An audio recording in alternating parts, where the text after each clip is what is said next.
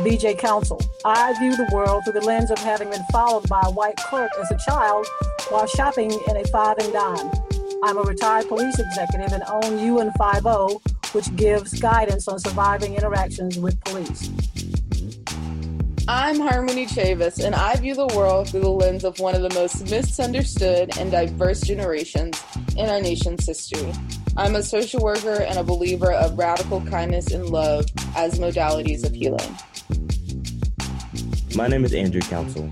I view the world through the lens of a generational camera phone.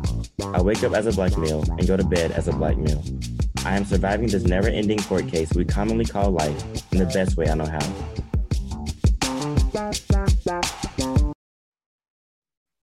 All right, thank you. Welcome back, everybody, to UN50. Really appreciate you coming and listening. For those of you first time joining us, it's UN50.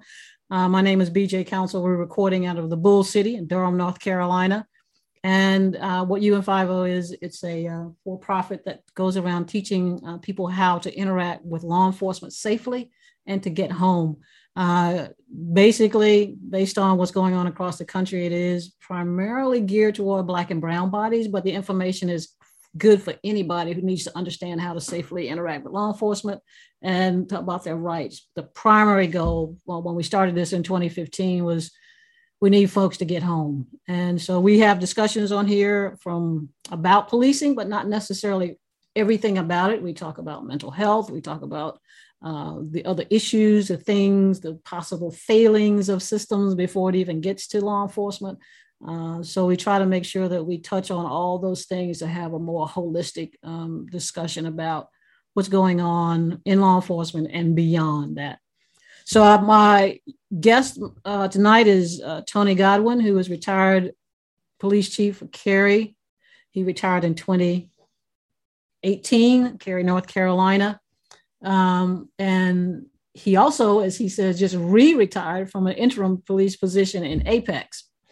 So what we're going to do is just some of my co-hosts are running a little late, but we're going to go ahead and get started. So Tony, you work with an organization since you left, but first tell me a little bit about what you've been up to lately. Well, lately up until about 2 weeks ago, as you said, I was the interim police chief in Apex. And so I started that back in December of last year when their chief retired. And the town manager reached out and asked if I'd be willing to serve as interim while they did a national search for a replacement. And so I'm really excited that national search is concluded. The new chief is in place, and I'm excited. Selfishly, I'm excited because, as you said, I got to re-retire. But I am more excited about the selection, and the selection is a young chief named Jason Armstrong. Jason is just recently the former chief from Ferguson, Missouri, and I've known Jason 5 or 6 years. He was identified by the IACP a couple of years ago as one of the 40 under 40. And so he's a really promising, really intelligent, progressive, and exciting young chief in the profession. He's been in the profession for 20 years. He's been in law enforcement since he was 20, but he's been chief for a little over 3 years now. And I'm so excited about him coming to our community. I think he's going to be such a great addition to this area. So really excited about that. You know what? I'm going to have to say it. Some people probably listen to this, that a chief just said a chief is progressive. The words you hear right now, you usually don't associate the word progressive with a police chief, but I appreciate that. That's awesome. I don't know what I was excited, but I was kind of blown away when they said he was from Ferguson. I was like, whoa. It's good because everybody knows Ferguson. And so the fact that they hired him, that's awesome. So good. I mean, that coming from you and those kind of kudos and that good for Apex. Good for Apex. Yeah, absolutely. Awesome. Absolutely. He is going to bring such great energy. And that's the thing. It's not just to Apex. It's going to be to the surrounding community because, as you know, none of us are an island, right? We may work for Apex, or we may work for Durham, but we live in Cary, or we live in Holly Springs, or we shop, in Raleigh. So we're all one big community. And so, Yes. we're not just restricted to the one organization that we work for, or the one that we live in, or the one we work in. Yeah. We're all one big community. And I think that having him here is going to be such a great addition for all of us. Awesome. And my co-host, Harmony Chavis, has joined us. Thanks for joining us. Don't worry about apologizing. We're good to go. Let me go ahead and shut that down real quick. That's okay. So your question to the chief was 40 under 40. So she wanted to kind of get you to explain what that meant in layman's language. Or I guess what was it? The IGAP? Is that what you said? I don't remember the acronym. IACP, International Association of Chiefs of Police. Oh, okay. I was like, what? I didn't know what body that was and what that really meant. Okay, got it. No, that's a great question, Harmony. I just say those things like everybody knows what I'm talking about, but that is a worldwide organization of police, primarily chiefs, but upper level executives, and they have somewhere around 40,000 members around the world. Oh, wow. And once a year, they identify 40 up and coming leaders that are under 40 years old. So kind of the promising future of our profession, if you will. And a couple of years ago, Jason was identified as one of those 40 under 40. So when you get picked out as one of the 40 out of 40,000, that's pretty impressive. You have done some things to get recognized in order to do that. Yeah. Especially worldwide too. It's not even just to the standard of American policing, that's which correct. I kind of find the most interesting, that it's a worldwide one. That's really interesting. I didn't even know that was a thing. The more you know. That is a thing. So you just got edified. The more you know. I did. All right. So I want to just go ahead and get started. Tony, I want you to talk about obviously the work that you do with True Pettigrew. But the first thing I want to talk about, I also want folks that may not be looking at it, looking at the video, is that if you haven't figured it out, Tony is a white male. And the reason we're going to be having kind of a real conversation about that is just based on the climate right now. A lot of folks, have this thing about white male police officers. And I am here this conversation to have this discussion that, we're just officers doing our jobs, and that there are police chiefs that are in position and their race has nothing to do. They're, like he just said, we're one big community. But also, his perspective in this moment, being a white police chief, what he sees, needs to be happening, isn't happening, and all that kind of stuff. But the first thing I want you to talk about, Tony, is how you met True. The story you told me years ago when he walked into your police department and you guys are doing the barbershop, how that evolved into that, and why you even believe you had a role in that, why you felt like you needed to be a part of that. And so I definitely want to give you, I want you to explain to people why that was important for you as a police chief. Sure, absolutely. So, kind of the backstory on that is, True, who we talked about, True Pettigrew. I didn't know True at the time. True was a citizen living in Cary. And we're talking about August of 2014, August 9th, 2014 specifically, which was the date of the events in Ferguson, Missouri, with Michael Brown and Officer Darren Wilson. And when that happened, True found himself in a place where it brought back a lot of memories of experiences he had growing up. He while he lives in Cary now, he was from West Baltimore and lived in a number of major cities throughout his lifetime, including Los Angeles, where he had some negative experiences with law enforcement. And so what was different about August of 14, though, was when that happened, he had a 2-year-old son by then. And anybody that's a parent knows, your worldview changes when you have a child, right? And so if he was just going through life dealing with what he dealt with, and it was just him, that's one thing. But now he's worried about a 2-year-old little boy, and specifically a 2-year-old little brown boy growing up in a community that is predominantly white and relatively affluent, like Cary, North Carolina. And his concern, his angst being, what if my son has an interaction with law enforcement? What is going to happen? How is that going to go? And so he found himself really quite concerned about that. And where he found himself having a conversation about it was at a local barbershop, Headliners Barbershop in Cary, North Carolina. And as you can imagine, they were already talking about the events in Ferguson when he got there. And he went in with both feet, right? And he dove into Right. the conversation. Yeah. And next thing he knows, he has told the fellas in the shop, I've got a good piece of, I got a good mind to go down to the police department tomorrow and give them a piece of my mind. And of course, the shop exploded, right? They're like, yeah, true. Yeah, you tell him, you're just the one. Right. And so he sold tickets, right? He found himself in this place where he had to come down to the police department because he said he was going to. Otherwise, he couldn't go back to the shop. Y'all know how this works. Yep. He can't go back to the shop. Yep. And so he came to the police department to have a conversation about where we were as an organization, with kind of the things that were going on in our society, in our world, and Ferguson being kind of the latest incident. But as we all know, Ferguson wasn't the first incident. It was just kind of the latest at that point. And that's where the conversation started. And it was seeing True's passion and seeing, really his heart, quite frankly, and seeing the pain and the fear that he had, and with the events that happened literally 1,000 miles away, and how that translated into fear for him in this community right here. Right. And that was, for me, that was revelatory, right? That told me something. It's like, that wasn't anywhere close to here. It involved nobody from here, but this fear and this pain is real, for this man. Yeah.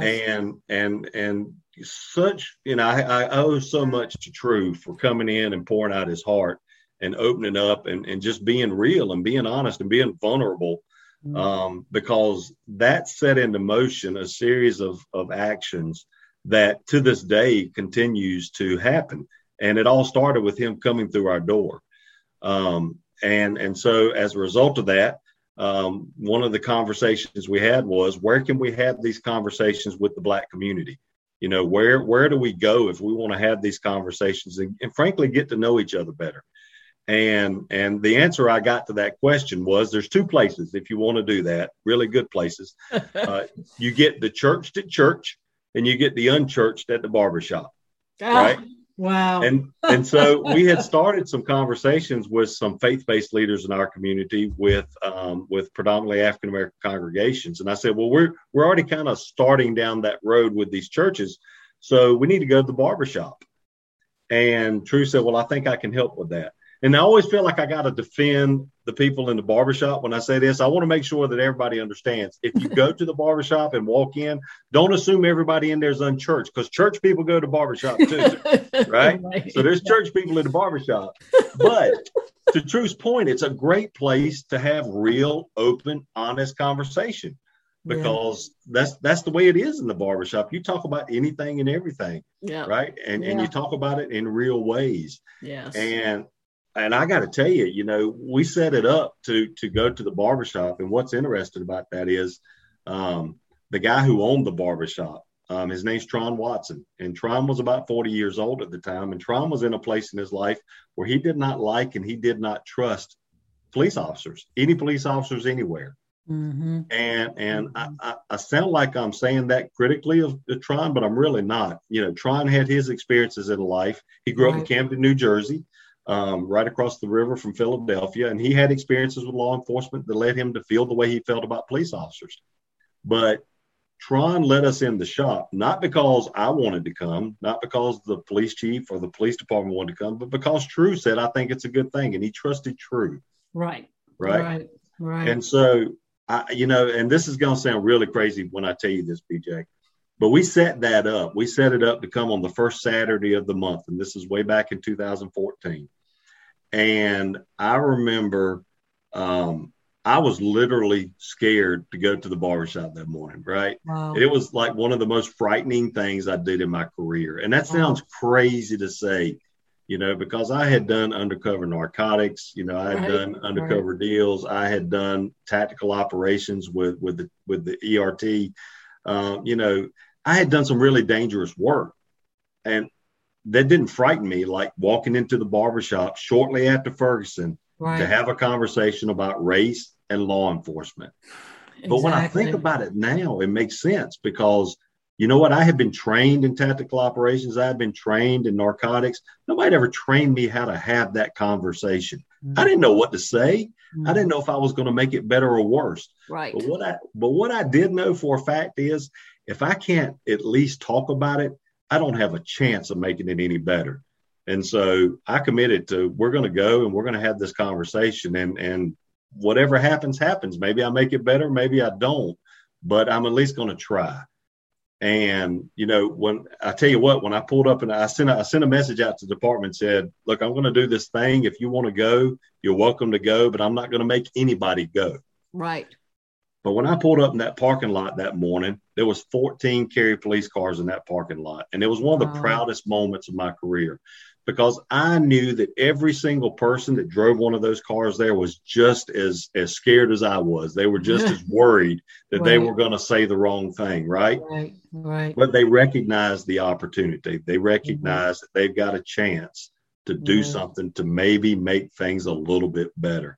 And so we had the conversation. We spent 2 hours, and it was pointed, it was direct. They weren't worried about your feelings. They weren't worried about political correctness. They say it like they say it. They say it like they feel it. But I tell you what, at the end of 2 hours, look, seriously, at the end of 2 hours, I can say this: it was respectful. Right. And I feel like we made it a little bit. We made a little bit of progress. We made it a little bit further down the field. If you think about it in a football analogy, we didn't score a touchdown. We didn't even get a first down, but we advanced the ball a little bit. Mm-hmm. And so I told Tron, I was like, look, we want to come back. And he said, all right, you can come back. And I said, no, I want to commit to coming back on the regular. He said, all right, you can do that. He said, I got one rule, though. Next time you come, one police car. He said, it could be the SWAT truck full of cops. But he said, one police, because if a brother pulls up and sees 14 police cars, he ain't coming in. Keep going. Yeah, not coming in. Trying to run a business. But I tell you, BJ, that was such a blessing, because I am so proud to say we are 7 years after that event, and we have not missed a first Saturday in over 7 years. Wow. And that's a remarkable accomplishment. That is. For the community to continue to show up Saturday after Saturday for over 7 years, to continue these conversations. This is what we talk about. We talk about these issues. Yeah. And it is literally, in my opinion, it is literally not just changed lives, but frankly, I think it's saved lives. And so that's been such a blessing. So that's kind of how it really kind of all got started for me. Wow. Thank you for that. Harmony, do you have a question for the chief? No, I was tearing up. I thought that was just, I don't know. It's really inspirational I think it's to see like two different parties from quote unquote opposing sides come together and kind of understand that we can have conversations. And I think that that's what a lot of people want, is they just want to be heard. And how impactful is it that you can be a part of hearing somebody else's story? And then I'm sure that they're able to have that same experience back. And the fact that you guys have been doing this for over 7 years, I think speaks to the trust that you've built. And one thing that I really particularly like about what you guys were doing is that you weren't trying to bring people down to the police department. You met them where they were, and you also went in with community leaders that already had some type of leverage with these people. I think a lot of times, unfortunately, programs targeted for any type of, I would say, like disadvantaged group, sometimes they have the tendency to think that they know best, and they know what should or should not happen. So I always love when I see like community-based things that are really based in the community and are for the community. And yeah, I just think that that's awesome. And then when you were speaking, I think for me, and if you're not watching the video, maybe it's not the same for you, but watching the video, being able to see who is saying these things, I think that if we were being stereotypical, I would not be expecting these things to come out of your mouth. And so I love the fact that this is so matter of fact, so frank, and in doing that, I think that you're probably providing other people that look like you and feel similarly the path to start speaking their truth as well. So I commend you. I think this is really awesome work. Well, thank you. I appreciate it. And I tell you, you said so many nuggets in there that are so important, right? And it's so important that we work together. We could have sat at the police department and come up with all these ways that we're going to make things better with the Black community. Mm-hmm. But how do we have a hope of doing that without the Black community being involved in that discussion? Like, we can't decide how that's going to be fixed without the Black community being involved. And the fellas down at the shop could sit down there and talk about all day how to fix the police. They could talk about it all day, all week, all month. They're never going to fix the police without the police involvement in that conversation. So both sides have to be in that conversation if we've got any chance of making real progress. And really what you said about going to the barbershop, that's really one of the tenets that we learned quickly, is that you got to meet people where they are. Where they are, absolutely. Where they are, right? If I could have invited the fellas from the shop to the police department, I've got a big police department, a big training room. I could have packed full of people. It would have been crickets in there. Nobody would have showed up. I got to come to the police department to have a conversation. Yeah. I got to meet people where they're comfortable. And they were very much comfortable in the barbershop. I was very uncomfortable. I had to be willing to do that. Right. But it was such a blessing, and there really is no better word for it. It was absolutely a blessing that I had that opportunity. I've been granted that blessing in my life to have that experience. And I'm sure it's been transformative in so many other ways. I know that the barbershop for a lot of men is a really sacred place. And so I'm sure that these conversations don't just stop when it comes to law enforcement. So I'm sure that this has been a blessing to so many other people in different ways. And I'm glad that you're still doing it. How are you guys sustaining it through COVID? Was it virtual, or what were the challenges that you guys faced? Yeah, that was what we've had to do. And we're still virtual in a virtual environment for about a year and a half now. Oh, wow. And we were just getting to the point where we were getting ready to come back to the shop. Yeah. And then this surge started happening. We're like, oh, well, maybe it's a little bit too early still. Mm-hmm. So we are so looking forward to the day where we can get back in place together, because so much of it, I mean, we spend 2 hours doing rap sessions. We'd spend another hour after it was over, just people standing around talking and people that you would never expect to be together having conversations. I remember I had I made a comment one time at a barbershop rap session. And what was interesting, when we started doing these, there'd be 8-10 people in the room. Mm-hmm. Before COVID happened, toward the end, before we started doing virtual, we'd have 65 to 75 people in the barbershop that were showing up on a Saturday morning. Wow. And I remember one Saturday morning, I said a district attorney, the district attorney for the county, a Superior Court judge, a Navy admiral, and an NFL player walk into a barbershop. It sounds like the setup for a great joke, but all of those 4 people were in the shop that day. Right? Where else do you have that kind of eclectic mix of people showing up at a barbershop at 8 o'clock on a Saturday morning? But that's the thing is we have all different generations, all different races, all different professions, religions, sexual orientations, you name it. It is truly a melting pot of our community that come and have these conversations. And it's just a great thing to see that happening and see, all of those different, groups with the same shared purpose. And that is heart, having a heart for making our world a better place. Exactly.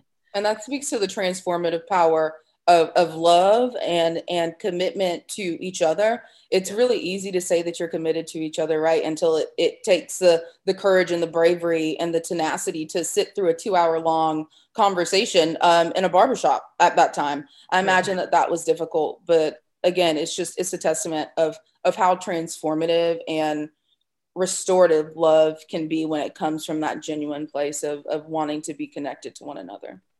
Yeah, Harmony, and I think that let me just follow up on that real quick. No problem. You said the word love, and I think that's really key, right? Because what started as a group of strangers, there's true love for one another now. I have love for my brothers in the barbershop, And I'll tell you a quick story. You guys remember when the Parkland shooting happened down in Florida? Yeah. I was in the office, and when I'm in the office, I'm not paying attention to news. I'm doing my work, right? And I got a text from True that said, "Hey, did you see what's going on in Florida?" And I said, I haven't, but let me look. And I pulled it up online real quick, and I saw about what was happening in Parkland, Florida. And I don't know what it was about that one, but that one just hit me some kind of way. I mean, maybe it was that my son was, my youngest son was, I think, 6 at the time, maybe 7. And so he was at the age where he would be in a school, right? And it really affected me. And I was feeling some sort of way. And I said, you know what, I got to get out of here. And you know where I went when I was feeling like that, when I was feeling like just this real burden on me? I didn't go to church. I didn't go home. I went to the barbershop, right? And I walked into the barbershop with Tron and Ant and Jay and Quita. And I was like, guys, I got to tell you, I'm feeling some kind of way right now. And they said, wow, what's up, Chief? And I told them what was going on. And just for some reason, it just hit me at my core. And we basically had about an hour and a half worth of therapy for me in the barbershop that day. And when I left an hour and a half later, it was still heavy, but I felt better than when I walked in. Wow. Because I had spent that time and Tron and Ant and the fellas, they helped me. They helped me kind of work through that. And that's an outcome I never would have predicted when we said we want to go to the barbershop and have this conversation the first time. I never thought that would have been my refuge, but that's what it became. It became my refuge. Wow. So I was getting ready to ask you, so, you said those officers, what about the officers that showed up? What did that do for them when you guys were done and you came out and you said, you got there, so 14 of your cars in the parking lot? What did that do for you from that day forward? What was that conversation like with those officers that showed up that day?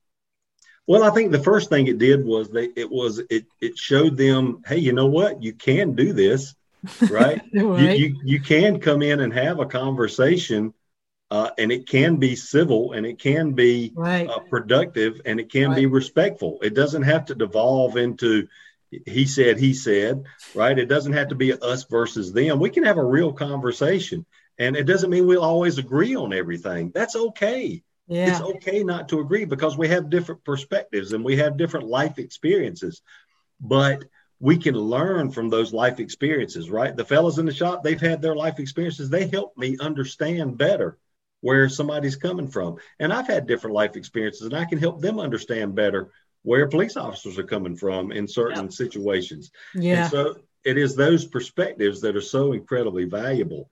And something else that Harmony said earlier, if we just take the time to have a conversation, right? I think that is the cure for so much that's going on in our world. We've got to sit down and just frankly listen. And I mean, really listen, right? Yeah. Listen to understand. Yeah. Don't listen to reply. Yeah. Don't listen to wait for my chance to jump in with my side of just listen and don't worry about the reply whatsoever. Hear what somebody's saying, right? Yeah. Feel what they're saying, because it's important to understand how somebody feels, but it's even more important to that to understand why they feel the way they feel. Because once I understand why you feel, how you feel, then I can do something with that. I can flex some empathy muscles then, and I can get where you're coming from. But I can't do it if I just know how you feel. I got to understand why you feel how you feel. But the only way to get to that is just to be quiet and listen to what people have to say.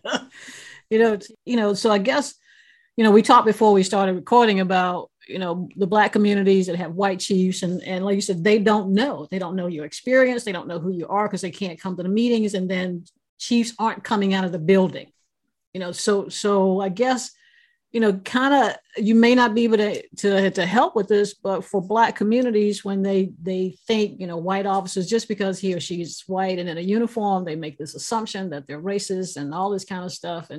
And the work from the top can't, they're not seeing that. So how do you do that? How difficult is that for a white chief to do this work in this moment? Because I the person that, that was basically, no, I like what you do, BJ, but that's okay. So how do you identify or help the community realize that this white chief he gets it, he or she gets it? What does that look like? I mean, how do you help with that when you're having these discussions with some of your current and ex-colleagues? Yeah, well, I think stories are important, right? Stories really, those are the things that move us to action, right? And so I think hearing stories like the experience that I've had really helps motivate police officers to say, I want that. I want to have that experience. And that's what I want as well, right? I want every cop in this country to have the experience that I've had. I want them to meet people where they are and see the transformative nature of relationship building, right? Of getting to know people and building those real relationships through nothing greater than communication, quite frankly. And so I think we have to talk about it. We have to share those experiences, and then we've got to leverage, contacts in the community. Harmony said it earlier. I had to leverage that community contact. I had to leverage True. Tron wouldn't, no knock on Tron, but if I'd have walked in the door and said, Tron, can I bring some cops to the barbershop? Now he'd be like, yeah, bro, why are you even asking? But then he'd have been like, yeah, no, thanks. I appreciate it. Right. But it was that trust, that Tron had in True and leveraging that relationship to get the foot in the door that made all the difference. Right. And so the reverse works, right? If you know somebody that knows a police officer somewhere, knows a police officer that is at a department or used to be at a department, and can kind of vouch for you to say, hey, this dude wants to do something, wants to make a difference, and he's genuine, right? Or she's genuine, and, it's just a genuine person, that vouch makes a big difference.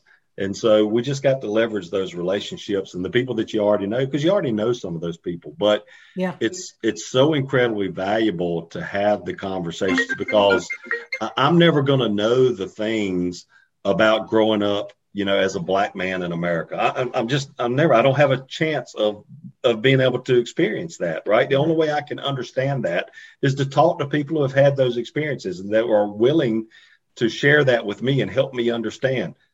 Vice versa, there's a whole bunch of people, the majority of our society will never know what it's like to put on that badge and to shoulder that responsibility every day. And the only way they can understand that is for us to share that with them and to help them understand. So there's so much we can learn from one another. And what's key is what's interesting. I think James Comey, the former FBI director, nailed this way back in, I think, 2015. He said, what's interesting? He said, we want the same thing. He said, a young Black man is saying, don't judge me based on the color of my skin. And a police officer saying, don't judge me based on my uniform. They're both saying, judge me on me, what I do, not what somebody else that looks like me does. We want the exact same thing, but we can't stop to listen to each other long enough to understand that.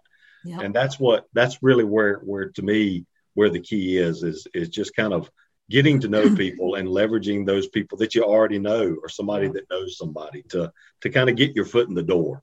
Yeah, exactly. And that, I'm glad you said that, because that's kind of what the work, that I do is the same thing when I talk to the community, and that the connection between the community and law enforcement, that everybody wants to get to the house.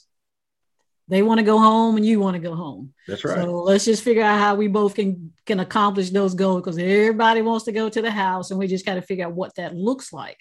And, you're judging this officer based on the actions of somebody you saw for 30 seconds on CNN or Fox or wherever you get your media from. And now you're placing that judgment on the entire industry. And doing this work, I've also heard, and a lot of times, and I'm sure you've heard in the barbershop, oh, I didn't think of it like that. Never heard of that. Oh, now I understand.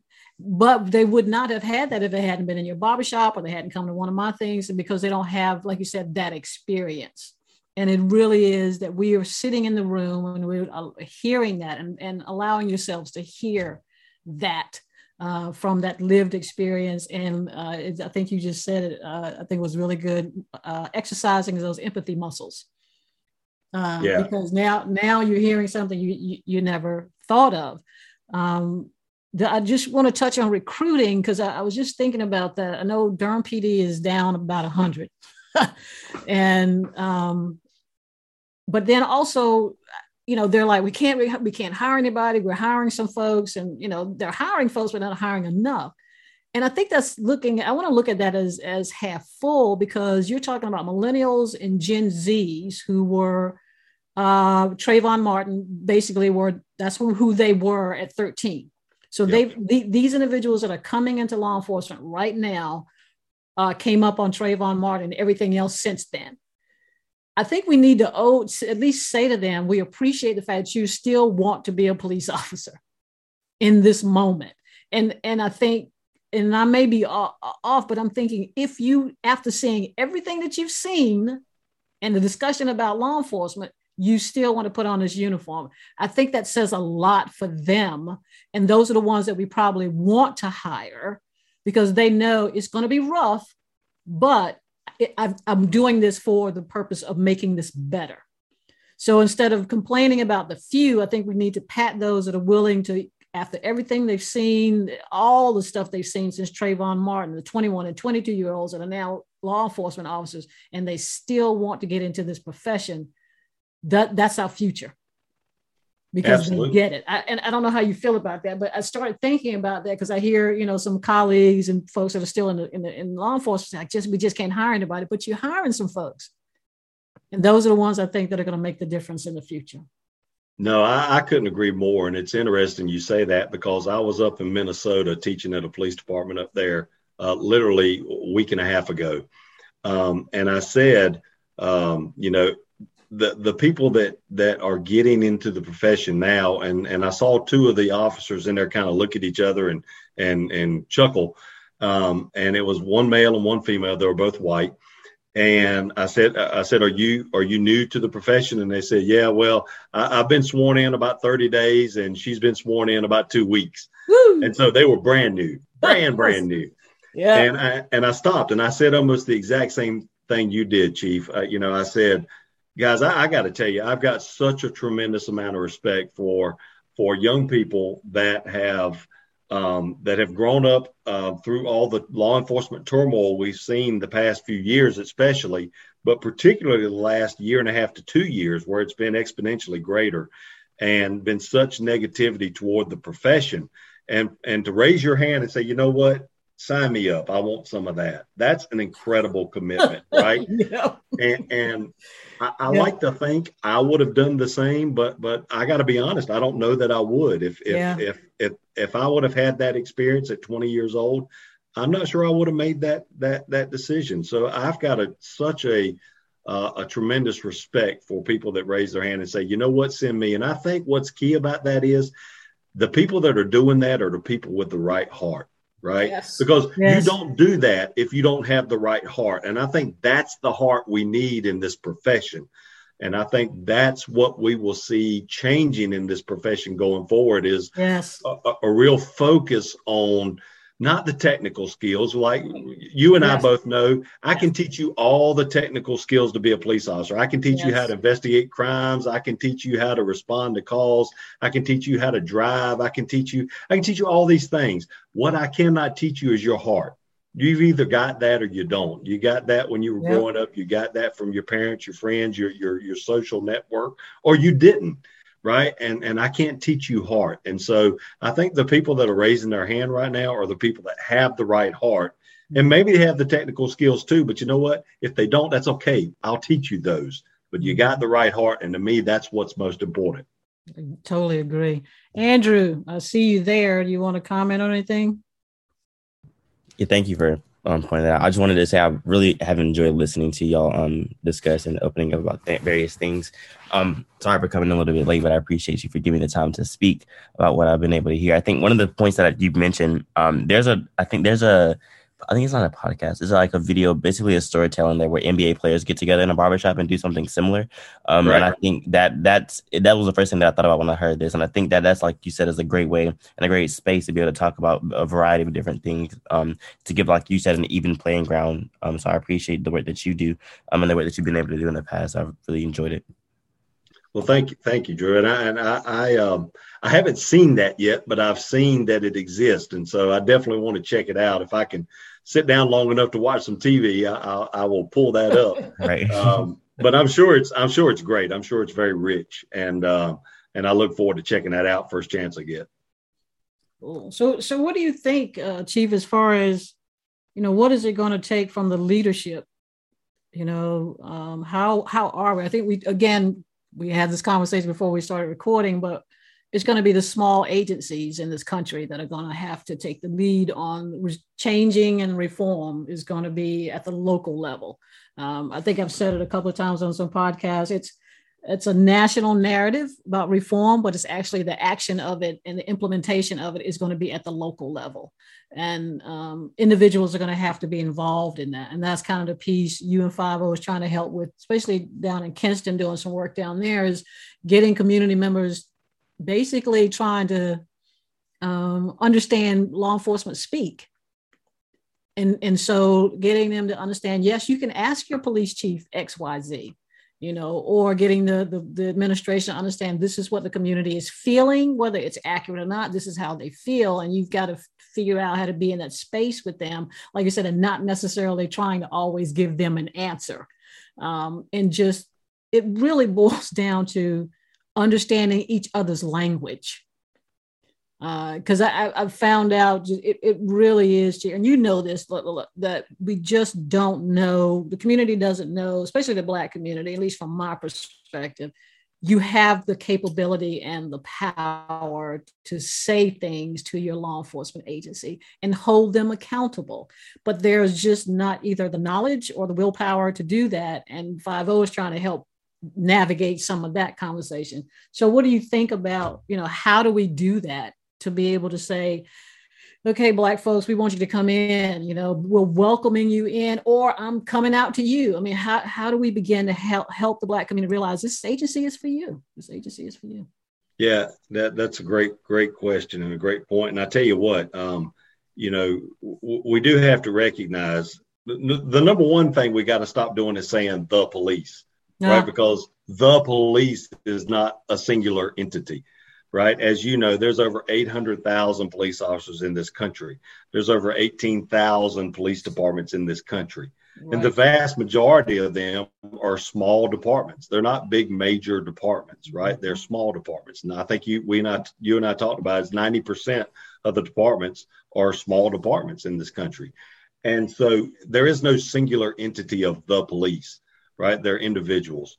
And I am encouraged because the work that I do with True now and his organization called True Access, and True Access, our mission is to build bridges in the community and help bring people together across whatever the divides are, whether they're racial divides or generational divides or sexual orientation or whatever it is, whatever the divides are, we want to bring people together.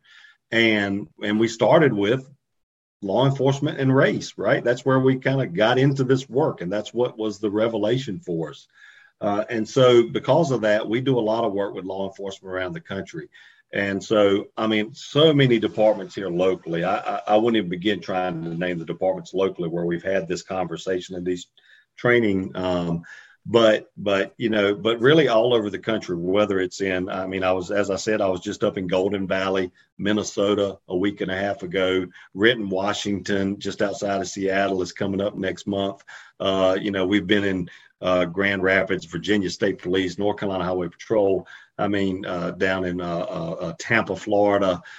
All over the country, we're having these conversations. And what I find is there are people in law enforcement that want to get engaged in this work and want to get engaged in this conversation, but they don't know how to get started, right?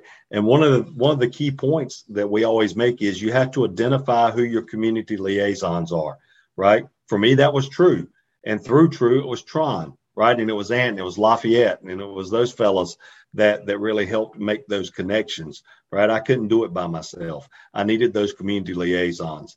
And we tell all of these police officers around the country, they exist in your community. You just have to identify who they are. And so we give them ideas about where you might find them. But to your point, and this is what makes it easier, is if there are people in the community that have this heart and want to have these conversations and affect this change, then reach out to your police department, reach out to your chief, reach out to your community services officer and say, I don't know what to do, but I know I want to do something. And how can we work together? And I think that's the key. How can we work together? Right? Because what I've learned over the years is policing is not something that we do to the community. It's not something even that we do for the community, which is a little bit better than two, right? Four sounds a little bit better than two. Exactly. But where the true value is when we engage in policing with the community. With is the key word, right? And so, if you're somebody in the community that has this heart, has this desire to affect positive change in your community, then reach out, because I think more often than not, you will find a receptive ear on the other end of that contact saying, you know what, I'd love to. I just didn't know how. I didn't know where. I didn't know who. Right. But you've just answered some of those questions by reaching out to me. Now I know I've got a partner in this that we can work together. It's not my responsibility. It's not your responsibility. It's ours together. And we can do some amazing work if we do it that way, if we work together. Yeah. Amen, my man. Amen. You are definitely the guy. I really appreciate it. Harmony, you got anything for him? No, that I said what I had to say earlier. I know I don't have anything else to say. Yeah, Tony, that's pretty good. If you shut Harmony down, you have shut down somebody that can talk. if you have made her speechless, that's saying a lot. That is me and Harmony, we're on the same wavelength. Yeah, we speak the same language. We get it. Yeah, so you guys have just been. You guys come into communities and agencies and just kind of help them figure out how to communicate to them, or what this is about for their officers, so they can understand this moment and why it's important for them to be empathetic, and why it's more of with the community and not to the community. Is that what you guys kind of go in and explain to them? Absolutely. We position what we do as diversity training, but and you know as well as I do, that's got such a bad kind of feel in the law enforcement community. You hear diversity training, and you kind of automatically turn it off, right? Yes. Because we've been having diversity training for the better part of 15 years here in North Carolina. And I don't think it's always been delivered in the most effective way possible. There's been a lot of finger pointing, saying this is how you've done it wrong, and this is what you've done to get us in this situation. And I just don't think that's very effective. So while it is diversity training, we couch it more in diversity discussions. And we go on this journey with law enforcement to help them just kind of have these discoveries on their own, and together as we walk through the day and the training cycle, to help kind of guide the discussion and let there be some revelations along the way. And we found that to be much, much more effective. But here's what's key is we do a lot of this work in law enforcement, but it's not just law enforcement. We do a lot of this work in educational systems from middle schools all the way to college level. We do a lot of this work in churches. With different church organizations, because we believe that the churches have to be a big part of the leadership to help push us forward.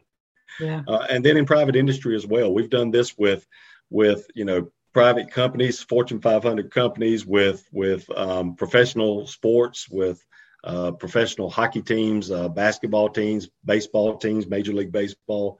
What's interesting is the more we have these conversations throughout the community, the more I realize that this affects all of us. It affects all of us, right? Yeah. I remember I had I'm not going to say what team it was, but a Major League Baseball team.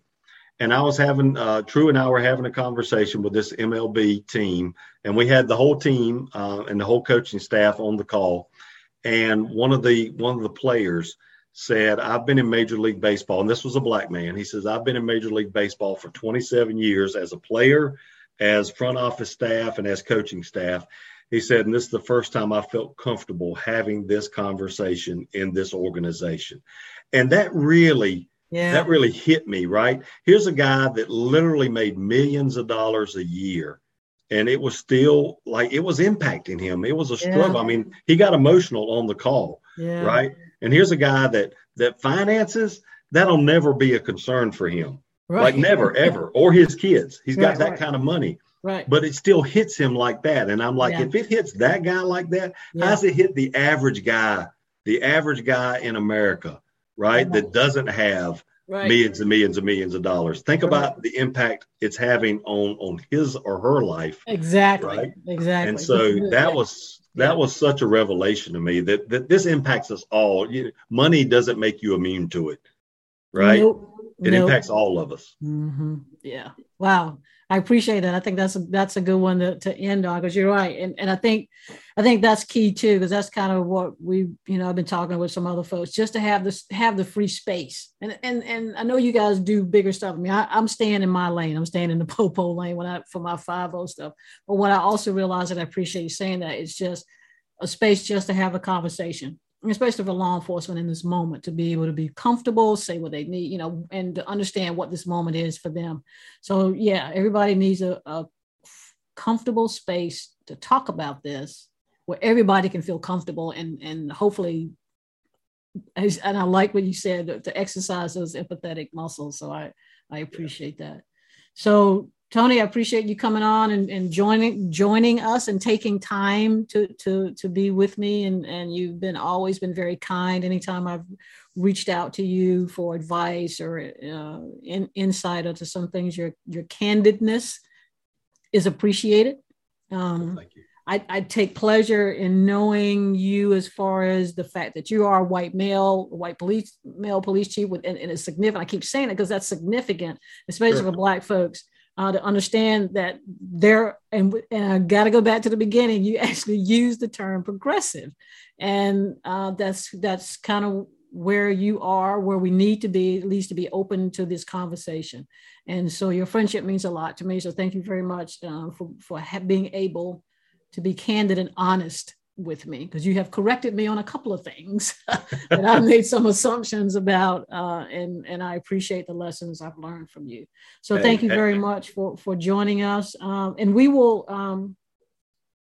I will get True Access link, and we will make sure that is here when we do the podcast, that people, if they are interested in connecting with you and True, that will make that available to anyone that might be interested in doing that. So, Andrew, do you have anything closing? Because I know, Harmony's already shut down. So,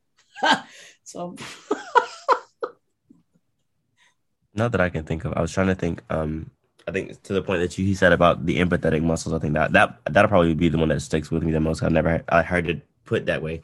So I appreciate that, and the way that you laid grounding for everyone to be able to have a voice and to be able to speak about different problems that are going on in your community. I think people who listen to True, and also this podcast as well too, will hopefully, if not listen to True or just mimic something in their own community, I think that would be most beneficial.